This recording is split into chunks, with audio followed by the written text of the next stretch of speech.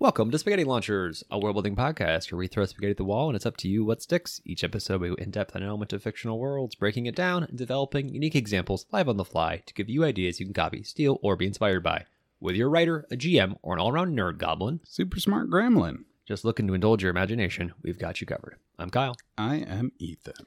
And in this episode, we will be discussing soul-bound weapons. Sentient weapons. Yeah, weapons that contain people's souls in them. Distinguishing from weapons that are just like intelligent by their own right? Yeah. In our last episode, we were talking about the master-apprentice system, and we were talking about what if your weapon was your master? Yeah, and so then we really kind of like this idea. I wanted to dive further into having these. There was a knightly order we came up with where they had like 1,000 of these weapons, and just they needed a series of them that were all left over from when something the old BBEG had killed their previous members. Yeah, so we just want to take that as a jumping off point for what happens if you have a bunch of weapons that contain people's souls. So then there's a sentience, there's a communication, probably telepathically with the wielder. We could do it where they're not telepathic, where they are just speaking aloud, but that just creates chaos in so many other ways.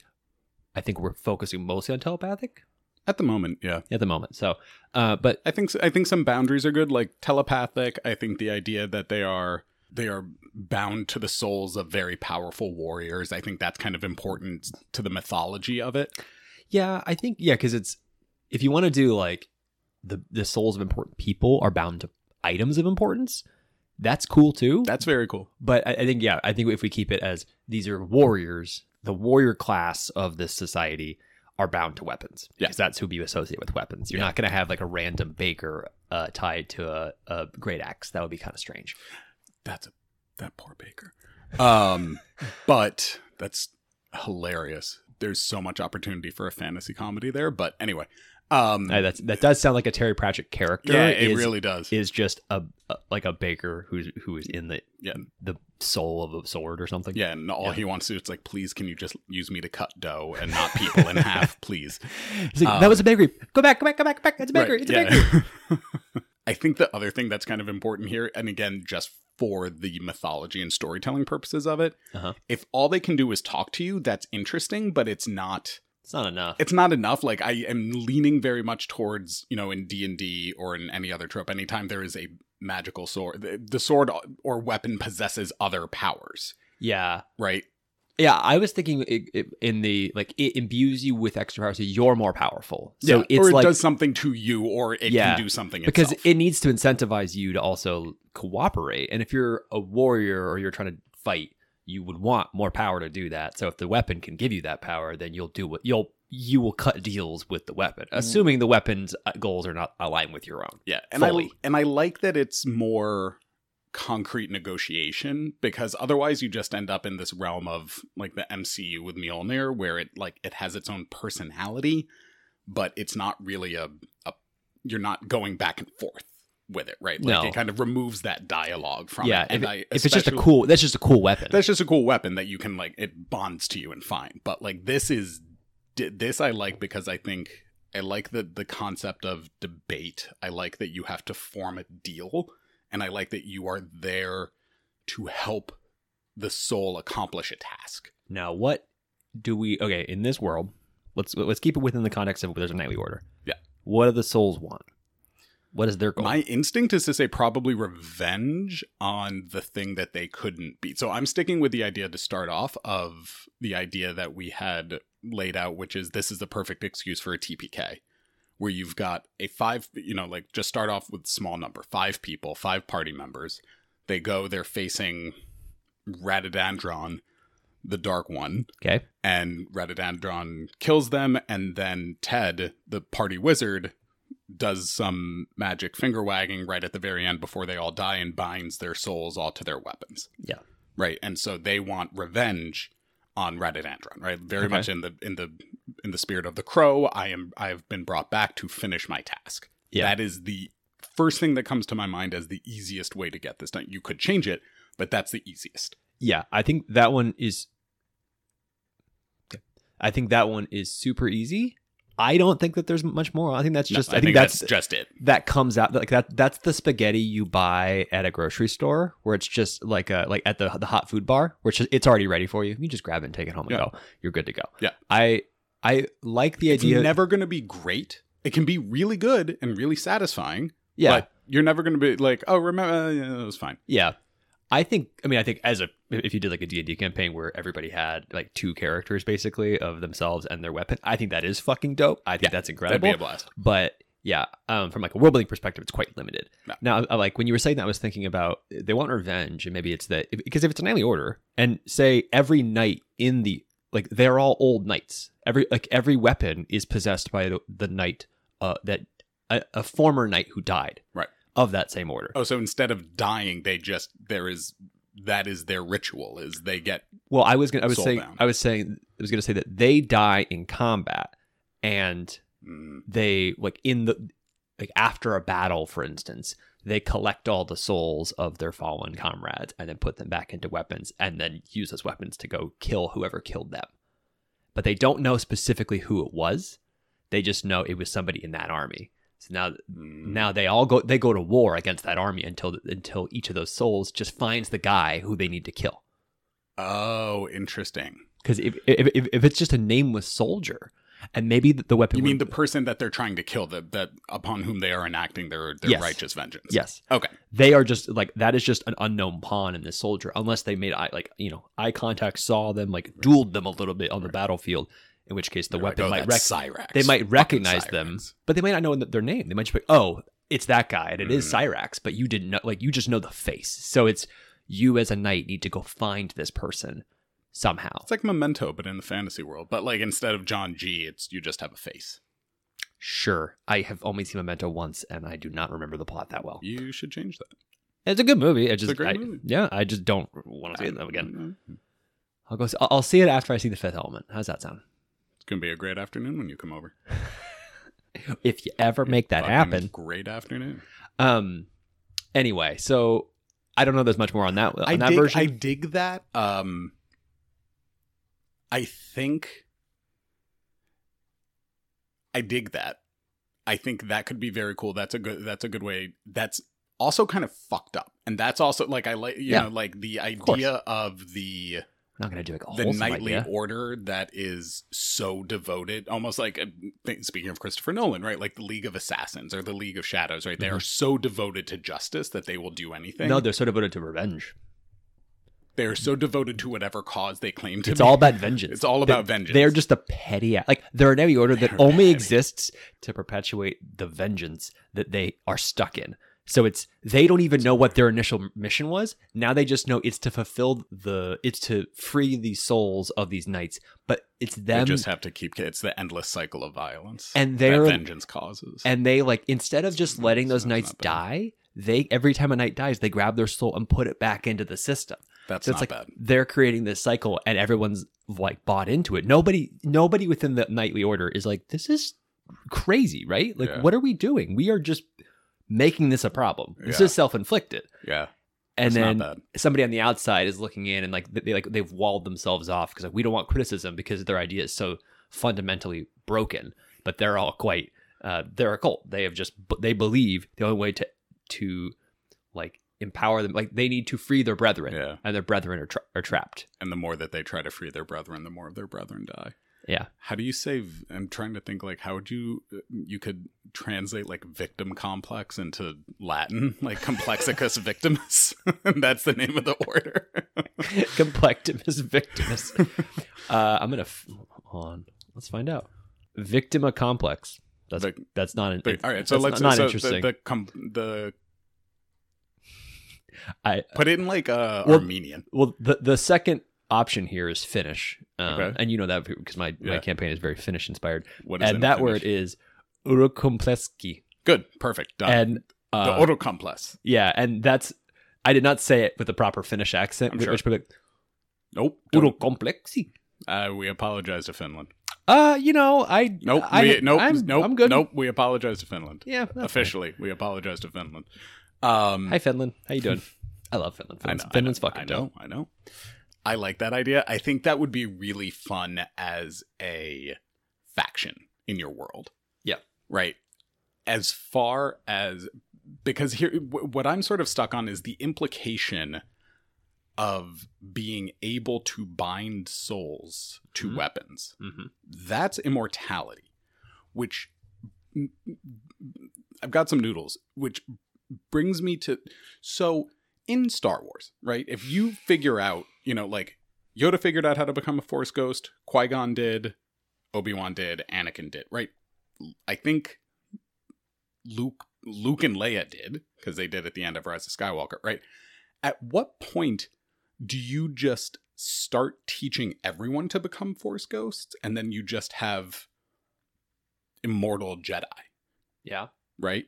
So I'm sort of thinking of it this way, of like, if this is the sort of, number one, this changes the idea of death, right?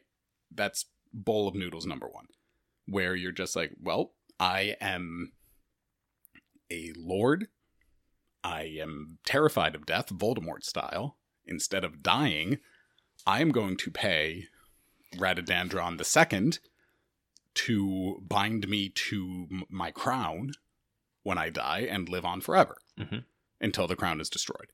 So that's got some serious world building implications in and of itself. Yeah. But I think from the weapons perspective, I'm more stuck on the idea that they are either hereditary or royal artifacts. That these are artifact level items. Okay. Where over time, whoever's soul has been bound to them just continues on down the line, and it has been passed. Okay. Like the Valyrian steel swords, Yeah. right? Like, Dark Sister was Daemon's sword, and it just got passed down line by line by line. Okay. Maybe somehow growing in power with each succession. Noodles. Pretty much every fantasy world has a fallen empire. Yeah. Let's start with the fallen empire. Let's go back to that empire. The Very Colville Dead Empires kind of thing? Yeah. Okay. Super powerful, all-conquering, warrior class extraordinaire. Cataclysm happens, fill in the blanks. You fast forward, and it was the cataclysm it stuck, it somehow, and no one really knows what happened, but it took all of like the best warriors of this empire and put them into these weapons. Yeah. So now something happened. Yeah, and so now you decide for yourself. Now you jump forward 1,000 years, and in like a D&D campaign, it's almost always the magical artifacts are from a dead empire, right? Except for now, you also get the personality of that dead empire because you get those people. And this is the thing that like if you play you've played Mass Effect 3 now. We love our Mass Effect references. You get a Prothean in the third game as a party member, and he's dope. I loved him. He's an asshole, but he's so interesting. He was great. because you think that the people of this long dead, incredibly inspiring empire, sophisticated, were like the most civilized, lovely people in the world, and you're like, oh no, they're just another imperial asshole, depressed, nihilistic, racist piece of shit. Yeah, because they were imperial assholes. They conquered the entire universe, and they were smug and they were shitty. And you take that, and you could do it a different way, especially if it's these people are trapped in these weapons for a long time, and they all have a different personality. Yeah. But one of the things is like, especially if they weren't all from the same empire, maybe there was like the cataclysm happened during some war or conflict, and so it was you like had it was the different people. It was during a battle. Yeah, it was the epic battle between like the best of the best, right, of these two empires. Their equivalent of like the battle of the 5 armies. So maybe there are multiple people at play, multiple parties. Yeah, something like that. And so now you have for the simplicity's sake, probably like, let's keep it at 2. Yeah. But you could do 5 too as well. Sure. But today you have like the top generals and lieutenants and captains and all these like high-ranking people within these two. Hector versus Achilles. Yeah, it's Hector versus Achilles, and if you got them trapped into a weapon, and then if you have say 2 people in a party get that same weapon, you have that conflict. And if like your world building, it's one thing that I always like is I love building the big empire because it is interesting and it has all that complexity. It has a lot of historical analogs that are kind of fun to draw off of. Yeah.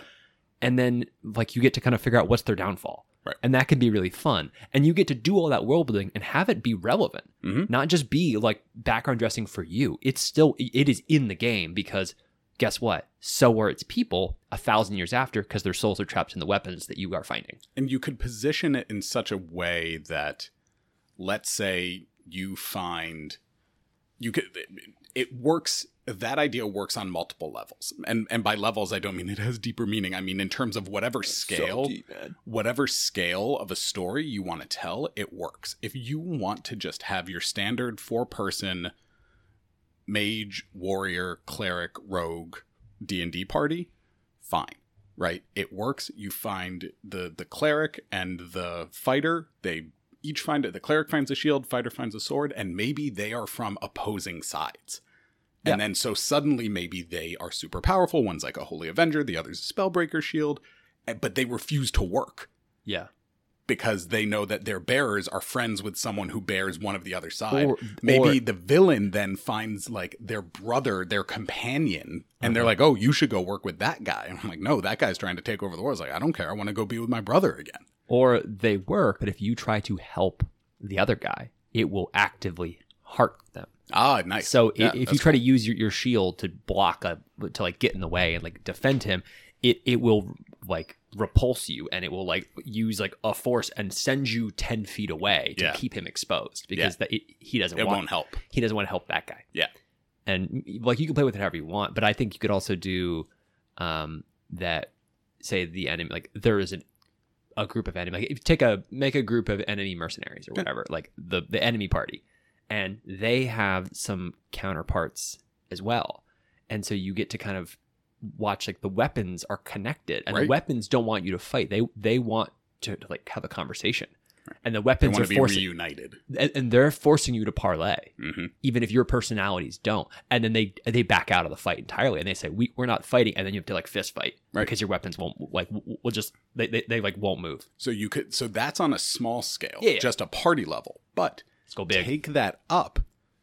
Combine that idea with like these are hereditary. These have over time become hereditary hereditary artifacts, or they are crown jewels, or they have become whatever. They are owned by states now, not just individuals in a party. They are owned by actual states, and so this the state of the country of light and the land of darkness, whatever, each have a weapon. The states themselves politically are in conflict, but the weapons want to parlay because they're friends, right? Suddenly you're dealing with different dynamics here, particularly if you get at that idea where like these weapons, the use of these weapons is so risky, they're so powerful that it's sort of like a nuclear deterrent, almost.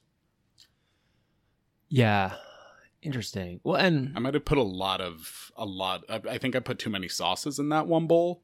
Yeah, I'm trying to parse them out. I think I might have to attempt that. I don't know that I see a whole lot more merit in the communication like across like the two different empires or whatever stuck in there. I think that might be done. I think the phrasing nuclear deterrent is interesting because I guess then it gets into the question of like how powerful are having weapons that are these like soul bound. I hate the word soulbound because in like gaming that means a very different thing. What does it mean in gaming? It means that it's like it's stuck on your character. So like, I never knew that. Yeah, it's like I think WoW coined it, but it's like if you pick up an item, you can trade it unless you equip it, and then it's bound and it's soul bound. So it'll say binds on equip, and then you equip it, and then it says soul bound. So you can't get it off your character. That way you can't trade the best stuff. The more you know. But anyway, so like how powerful are these weapons? And a thought I had was because you were talking about Final Fantasy and about off screen, yeah. And Final Fantasy like that's famed for those giant ass swords, the Buster Sword, the gun blade, they're just too big. It's ridiculous. And I was like, okay, they're so cool. What if the weapon is the size of the power of the soul? It's like it is a commensurate. Oh, that's cool. So it's if the soul of the warrior from let's say it's from that dead empire. If they were like a general, it's a really big sword. Yeah. But if they were like pretty good, but they weren't that good, then it's like just a normal standard long sword. Yeah. Then it doesn't have quite that. So then the scale of your weapon when you walk in, I think we talked about the sharp blades from Stormlight Archives before, and like the cinematic moments they create of just these giant weapons that are like, holy shit, you have one of those, Right? Like, and these provide that. But then it's also oh shit, you have one, and it's you pull out one of these soul blades or whatever, and it's a long sword. You're like, holy shit, and you pull one out, and it's a fucking buster sword or whatever, and it's the size of a truck, and people are like, wait, oh my god. But then and suddenly you're cutting through 30 people at once. You're an anime hero. Yeah, or you're Sauron with a fucking with this giant mace. You know, it's evocation you can get from the size of the weapon being proportionate. Now, then my mind immediately goes to the story potential and world building as well. Of that's not, you know, they were all deceived for another one was made, and it's like a small weapon, like a dagger, actually has the most powerful soul of all. And it was like the guy who actually brought everybody down. Like, it's the evil dagger. It doesn't have to be evil, but, you know, something to that extent of just a really powerful dagger that's more powerful than that big buster sword. Yeah. And you challenge that guy to a duel. And he doesn't know, and you just stab him, and it breaks his sword because he tries to parry it, and you just cut through the sword like a knife through butter, and then just kill him, and everyone's flabbergasted. And it's like this, you know, the slaying of the king. Yeah. Because you can frame that however you want, and and I think I've seen moments like this before where it's in media plenty of times of the surprise, like I came in and I am actually more powerful than you expected. I mean, that is it happened. I mean, that's Arya Stark killing the Night King. Yeah. That kind of came out of nowhere, literally and figuratively. I mean, it's a Viper and the Mountain was pretty good for that. Yeah, Viper. I feel like Bane with Batman and Dark Knight. No, that was pretty. I was thinking actually more in early Dragon Ball Z, Vegeta when he was tiny. You know, and then next to Nappa, who was like 8 feet tall, and he was terrified of Vegeta, who was like 4 years. That's how you use it. But yeah, I like that. I mean, and that builds in the kind of the underdog hero again, which is always good. It doesn't have to be underdog, though. It doesn't have to be no, but it's it's that well-known subversion of tropes, which has become a trope now in and of itself. Is my point. Yeah, but if I have ideas swirling around my head of like times I've seen this kind of thing. So I'm going to set that aside. It's not the fully original content. Shut up. That if you took... Kyle's having an Ethan moment, folks. A little bit. Too many ideas and only one mouth. No, not enough recollection. But so subverting the subverting of the trope or whatever. That you think it's an underdog. You think it's that like a good guy and he does it. And then it's like he was never actually an underdog. Nor was he ever actually good. Yeah. He was fully just trying to... undermine the system and make people start to doubt these people with their weapons, and he just starts ripping through and destroying all these powerful weapons because he wants to like undo the system or something like that for like his own nefarious purposes, not because like, you know, down with the man or whatever. I'm into that. I'm not. Kyle's talked himself out of it's my idea and I'm not even that into it because I don't think it's that fun. No, but it makes me wonder, right? Like, so I want to keep the focus here on, I like what you said about like kind of the strength of the character of the spirit possessing the weapon determines its strength. Yeah. Let's get back to the purpose, right? Because what do they want? Right. There's not, I mean, I can imagine sort of like a Palpatine figure that is that, or a Voldemort figure that is that obsessed with himself or that scared of death that they just want eternal life that would do this. Mm-hmm. Why else would someone do this outside of vengeance? Why would someone be willingly bound? Patriotism. They are trying to uphold the legacy of their kingdom or whatever, and they believe that if they do this, they give the next generation of defenders of this kingdom more potential, more power. And I think specifically this works in a context where they're under fire. So say it's a kingdom that is on the edge of an empire. The empire is trying to push in. And they're like the last major kingdom that hasn't been conquered. And so you have this like, you know, look at Russia versus Ukraine right now of like the amount of patriotism that you create by being the invader. And like how many people come home? How many people, what people are willing to do in that scenario to defend? So then knights are out there fighting and they die and they have this magic and they all embrace it. and they all want to do it. And this is a ongoing attempt at conquest. And there might be lulls where you have peace for 15 years, but they all know they're coming back. And it's this legacy. And now it's just hatred of, we will not fall. Yeah. Like, it's not about, we don't need to kill them. Vengeance. It's about, we need to protect this. And we need to protect our family's like generations. So then you might not be the one in possession of it, but you know your grandfather's soul is in a weapon that somewhere. You know who has it. And so you're like, oh, like, how's grandpa doing? Because maybe it works well, like grandpa's soul works well with this guy. Yeah. We'll call him Alexei, because I'm on Ukraine at this moment. Alexei works well with your grandpa, so you let him keep it. And then you just go hang out with Alexei and like be like, oh hey grandpa, what are you up? And like talk to him and kind of get that experience. So then they get to watch the generation shift and family change because they're defending. I could see that working well in two circumstances. One, particularly if the magic, like we've been sort of assuming the magic ritual gave these they made them unbreakable or something, right? Like they added some extra physical benefit beyond just the retaining of knowledge and decades of experience to be passed on to another generation. I think it also would be a good way to fortify a small force, right? Like it's like, I cannot die. I cannot leave my brothers in arms behind. Yeah.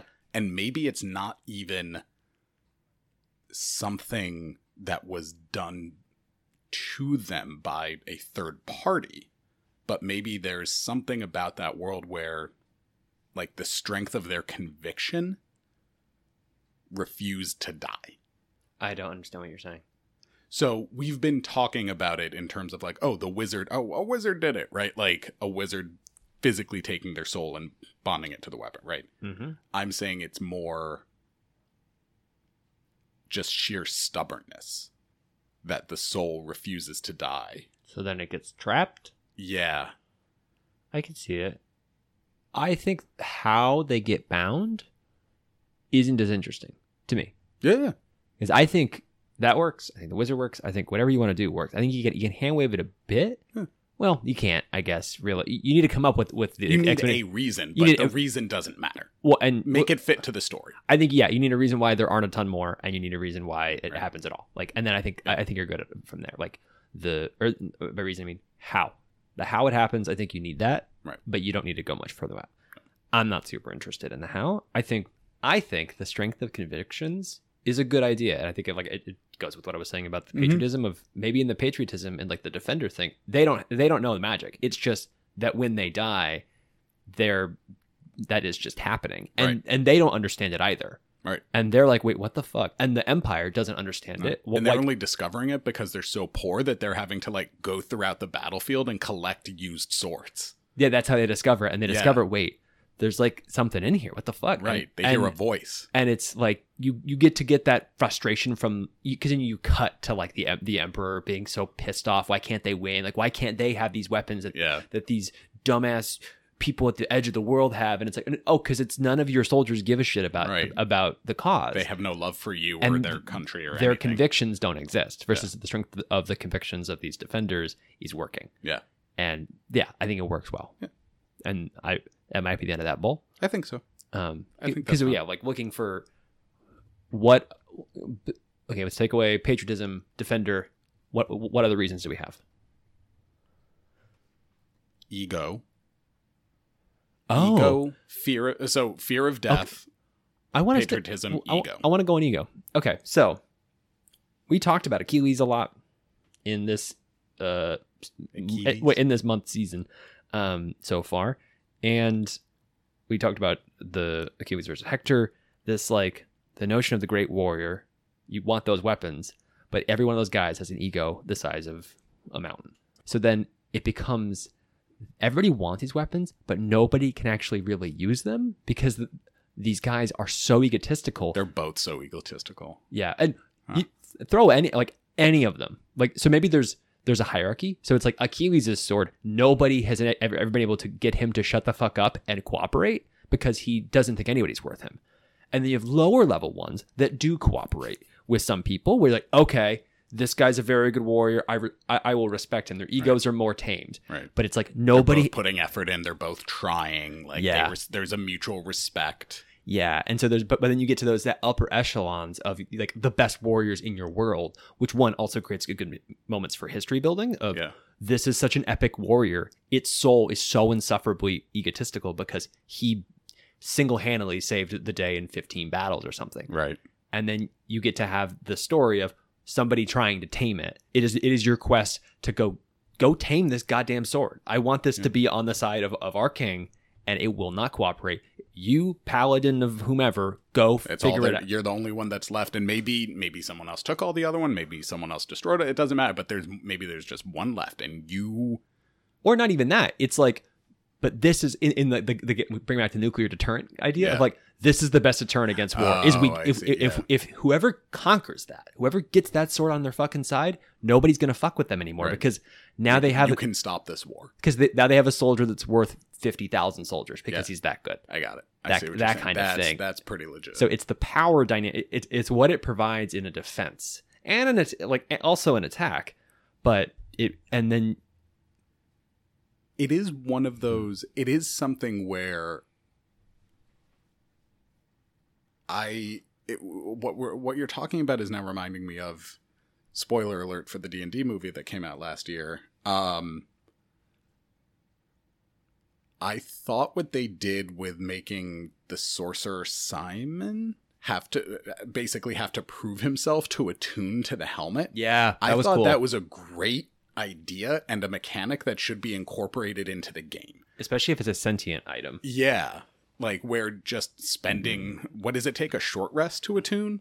Yeah, it's like, it's not long. I just hang out with this thing for 10 minutes. And I get it from a game mechanic, like, it's not if fun you just want to like, move on, you can do that. But I would like to see that added as an optional rule. Yeah, I think it works really well for something that's as powerful as what we're talking about here. Yeah. Like, if it's a weapon in particular, like a Holy Avenger level. Yeah, if it's truly like a game-changing weapon, you should have to prove that you are worthy of it. You know, the sword and the stone situation. Right. Can you, here's a test. Can you do this? Yeah. I think that a critical role in the vestiges of divergence, right? They all required, you had to go through some sort of proving ground. Well, and you have to do something to unlock more of its power. Right. And you have to do another thing to unlock more of its power. And that kind of thing. So maybe it's Achilles is bored in his weapon. Mm-hmm. And he's still egotistical and it's like, you're not really worth my time, but like I'm bored and sure, just bring me out. I'll go kill some guys. He just unlocks like a little bit of his power. Like, yeah, you can use me, but I just kind of am using you because I'm bored. Right. Then he'll just kind of direct you to do shit. And it's like, you're not doing anything. I'm doing the work. Right. And then maybe you're useless. You're nothing. Then maybe if you don't prove yourself in that situation, he just drops to the ground and just says, I'm done with you. Yeah. Next. And just shouts and stays there, and like Mjolnir, you have to prove your worth and won't get picked up again. Except for it's more if you go up to him and you have to talk to him and be like, Achilles, will you come? And he's like, how many push-ups can you do? Or like, some petty shit where he will not Mjolnir where it's like Jason mysterious. Yeah, exactly. It's absolutely Jason Mantzoukas. But where it's not like Mjolnir where it's this like unknowing like who's worthy. Right. It's pretty clear. And it's just an asshole who doesn't want to, like, it's a guy with such a big ego that you need to earn his respect in some weird back-ass way, like very machismo or something. And like, wizards can't fuck with it.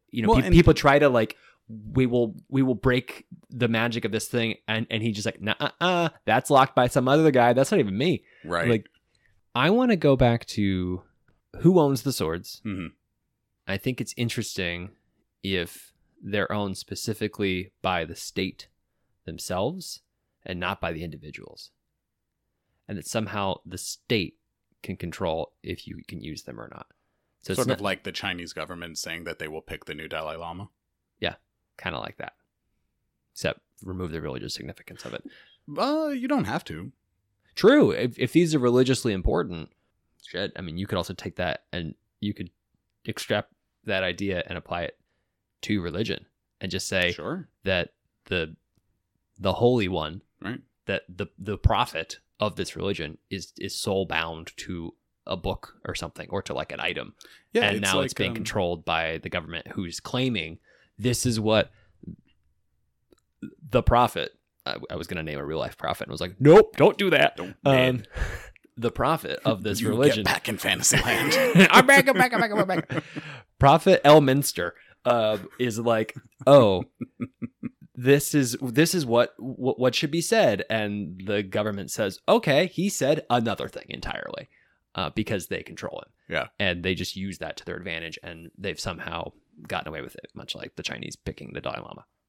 Yeah. No, I think that's a very interesting dynamic. I like where you could go with that of I'm leaning into the religious aspect of it, because it reminds me of the Dark Brotherhood side quest in Skyrim with the Night Mother and the Speaker. Okay. You remember in that side quest there is the Night Mother, who is the goddess of this group of assassins, but only the Speaker can hear them. Yeah, so and speak for the Night Mother. Yeah. No one else can hear them.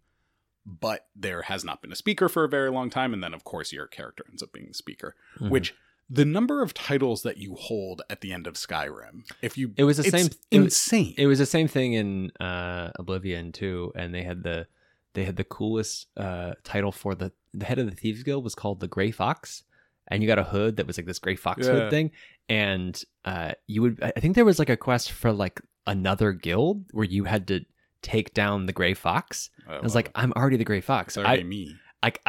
He's taken down. I got rid of him. Yay.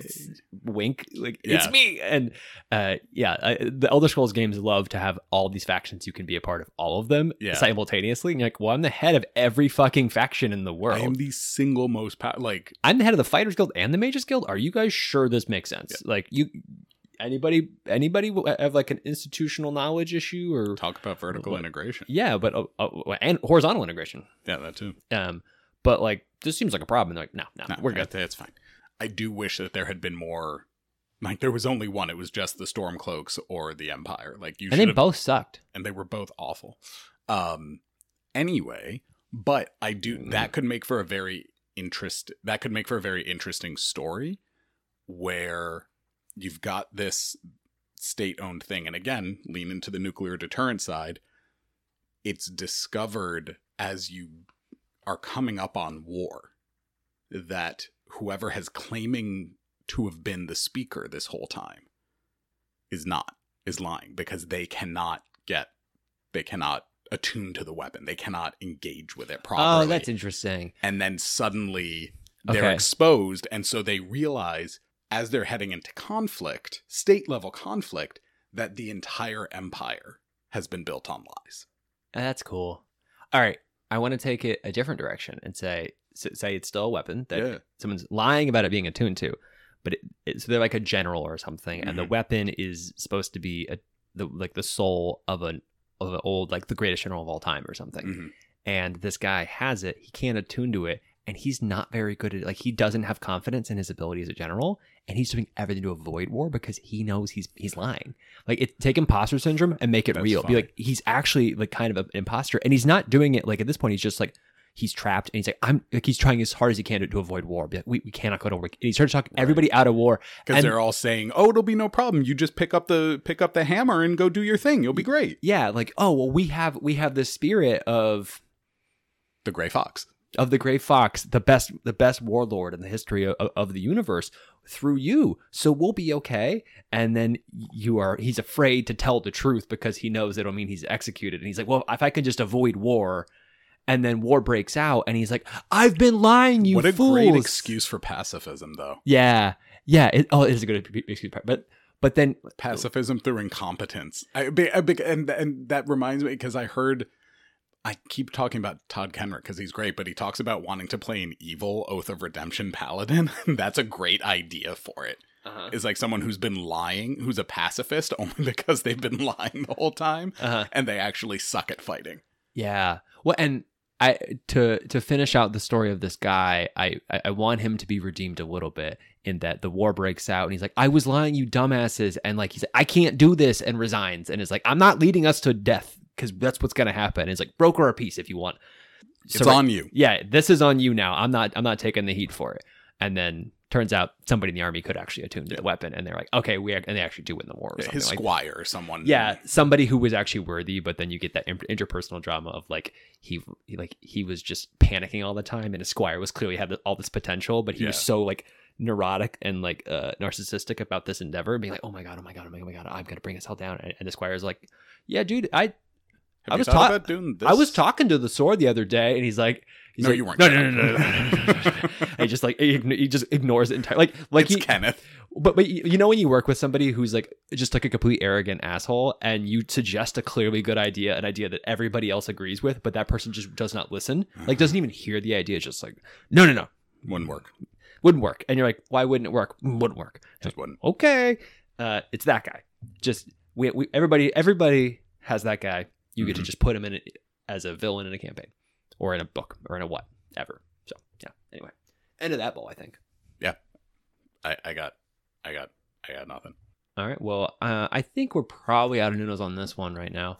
I'm stuck because I'm just barreling through us not asking the question, what's stuck for you? I'm stuck on this idea of like really the impact of magical weapons on geopolitics. Yeah. It does not really get addressed in RPGs, TTRPGs, things a lot. Yeah. Right? It's only ever the big arms, right? Which makes sense because like everyone's thinking nuclear deterrent, but think about how much we are in a race. Like arms races are not just about nuclear weapons. They are about other types of weapons too, right? And this doesn't like, it's a layer that I think is unexplored sufficiently. Okay. That's what stuck for me. Okay. Since no one asked. What stuck for you? No one had the opportunity to ask. You rolled right through. For Kool-Aid man.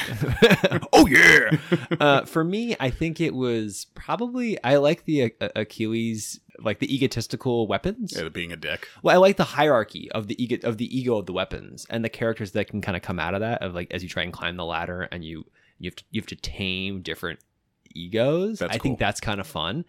And I also like the simplistic and satisfying like defenders of the last kingdom who all like it's the weapons are all just doing it because of the legacy, the patriotism, the love of their families, and trying to keep them safe over the generations. I think both of those ideas really stick out to me. Yeah. Yeah. Also the inevitability of immortal Jedi. That's just logically, that's what would happen. Jedi have really been a big focal point of this season so far because, well, of course they are. Yeah. Yeah. We're about pretty great. Yeah. All right. Well, that's what stuck for us. Let us know what stuck for you. Thanks for listening. Bye, good.